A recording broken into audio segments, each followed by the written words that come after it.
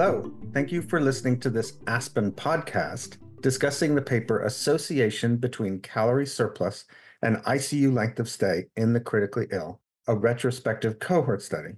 My name is Kenneth Christopher, and I am editor-in-chief of JPEN. Today, I'm delighted to welcome Dr. Alexandria Page from the Department of Anesthesia at Surrey and Sussex Healthcare NHS Trust in Redhill, England. Dr. Page is an anesthetic registrar whose specific interest is in critical care nutrition. Dr. Page is first author of the JPEN original research article we will discuss. Dr. Page, thank you so much for joining us.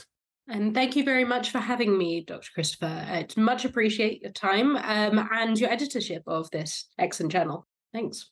You're most welcome. First question I'm going to propose to you is, what motivated you to do the study? Thanks for that question. So this study really started life as a service evaluation for use of indirect calorimetry on the intensive care unit. After very close discussion and with our dietetics team, in particular, we were aware of this because there was also the ASICS trial, which had been ongoing on the unit, which was looking at alternative substrates, and also the use of indirect calorimetry we thought would be particularly helpful in this cohort, which at the time involved a significant number of very long stay ICU patients. As you can see from the study, there's a large proportion of them had COVID, and there was also a significant trauma population. And there was very limited data or evidence for nutritional interventions and indirect calorimetry in this long-staying patient cohort. This is particularly important, we felt, as patients with obviously chronic critical illness or persistent critical illness as a cohort remain to significant care burden and make up a disproportionate number of the bed days. And they also can have very poor outcomes functionally, physiologically. And as a result, interventions, including nutrition, are being kind of investigated and trialed to see if they can help this population. Excellent. Why did you choose your specific study design? So the key to this design was a pragmatic approach, primarily involving very closely our dietetics counterparts. So Anne Langham was the lead dietitian on this. And we really wanted to make sure that it was a representative of usual practice in intensive care unit. For example, the dietetics input that we've seen is as the per standard times that we saw on the intensive care unit. And obviously, the nutrition that patients received was also somewhat dependent on the weights, which, for example, had to be estimated to some degree, particularly in those very unwell very early.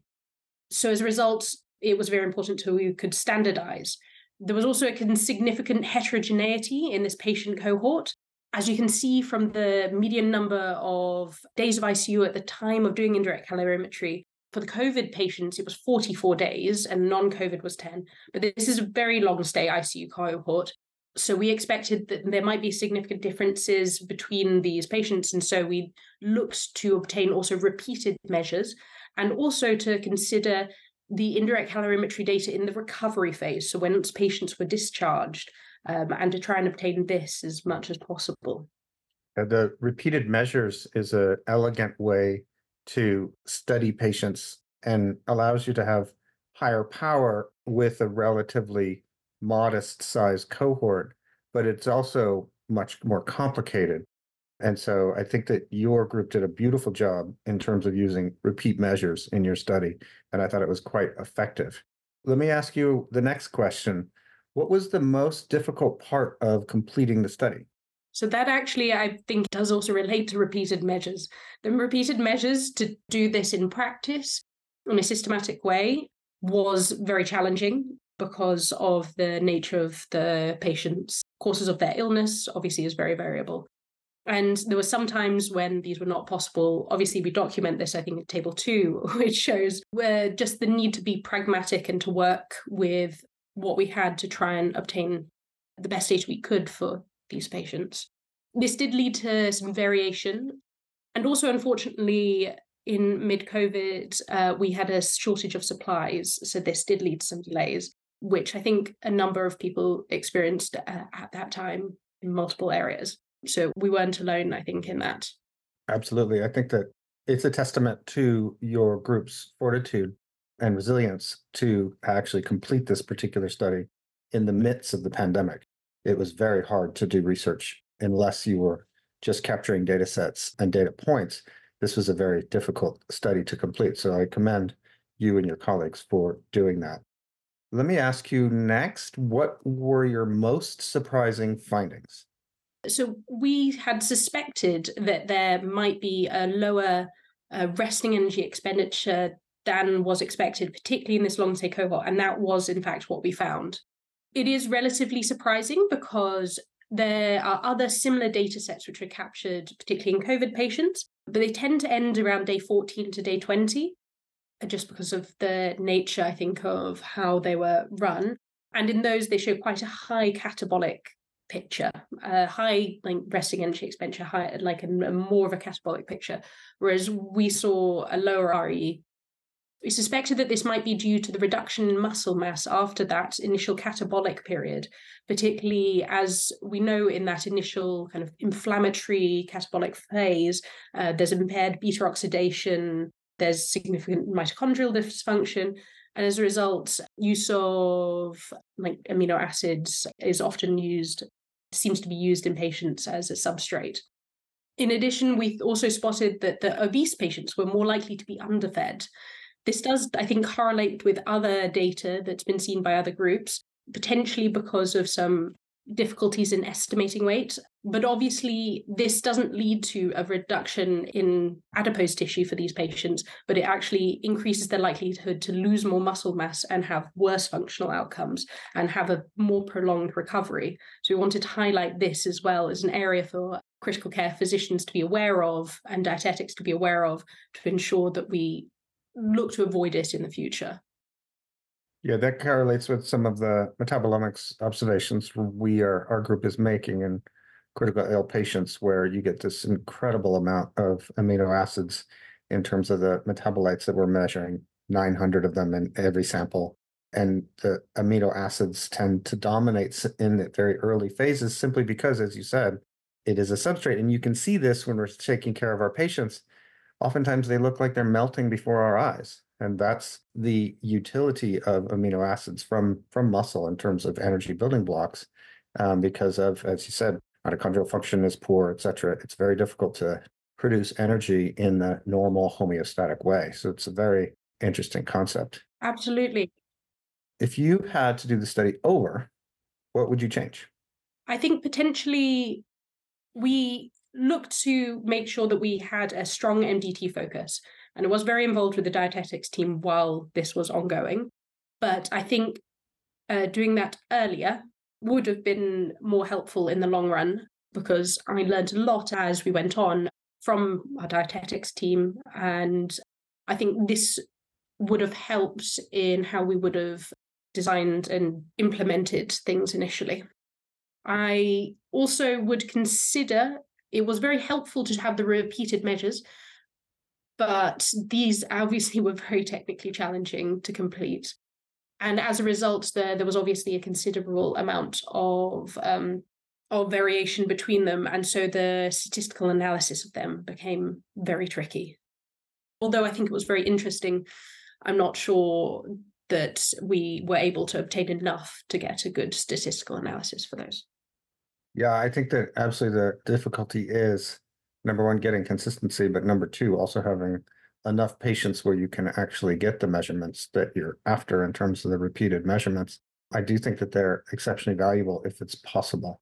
There's a lot more interesting statistical analyses you can do.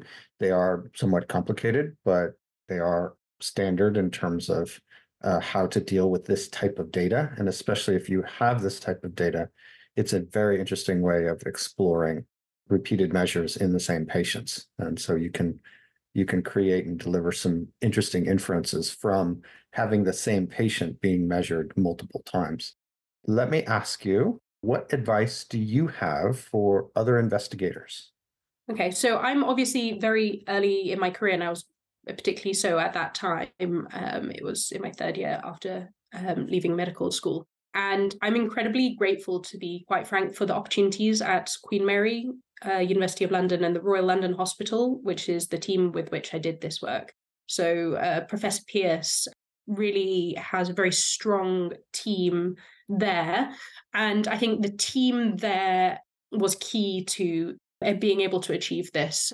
It was being able to have a supportive network to draw on, particularly to iron out issues as soon as possible. And then again, in the MDT approach, there was pragmatic skills that were very helpful from the research nurses and dietetics team, which I found very helpful. I think for other early career people who are interested in research, and particularly the critical care environment, I think exploring and discussing opportunities and just speaking to your heads of department and being upfront about what you're interested in. I was very interested in muscle metabolism, and there are usually opportunities and ways to find this. It is tricky, and I think persistence and not being afraid for that it may take some time was very important for this. Areas in the future I'd love to see more of is, I think there's increasing use of cystatin C, and the use of the sarcopenia index I think may be quite interesting if that becomes more widely used and more widely available for larger scale data. Absolutely. I think you learned valuable lessons with this particular project. Number one, not giving up. Number two, leaning on people who have experience and can lend a hand and also advise you through this particular process, because closing the loop on a study is very, very difficult. The beginnings of collecting data and even analyzing the data itself are just the very beginnings of the study, but actually closing the loop and getting it published is very difficult, and it takes a lot. And as you know, the publication process is not smooth and easy.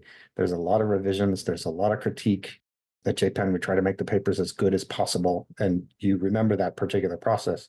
It's difficult because the bar is high, especially when you have great data and you want to continue pushing it until the very end to close that particular loop. And so the fact that you've been able to close the loop, publish a paper, says something about, of course, your group, but also about you as an investigator. And so the likelihood of you being successful in your next project is even higher because you've had this experience. So kudos again to you and your colleagues in terms of bringing this project, number one, to fruition, but also closing that loop and getting it published. So last question, what are you studying now? So I'm an anesthetic registrar. I'm finishing my core training, and I've just finished up my fellowship exams. I'm currently quite actively engaged in the research program at East Surrey Hospital with help, again, from the team under Dr. Ratzingham. I'm doing the Associate PI program, which is an NIHR program to try and help those earlier in their career. And I'm also have an interest at the moment, since COVID, in the professional interaction of AI and healthcare going forward. And I think that's going to be a very interesting area to explore. And we'll be very excited to develop some of those ideas. Absolutely. I look forward to seeing what you publish next. And I'm very impressed with the paper that you wrote, that you worked on with your colleagues. And it provides a springboard and a foundation for the next project, the next ambitious project. So I thank you, Dr. Page, for your expertise. It was a delight to discuss your work. We also want to thank you, our audience, for listening to this Aspen podcast. To support what we do, please share, subscribe, and leave a review over on iTunes, Spotify, and/or SoundCloud. I'm Kenneth Christopher. Thanks for listening.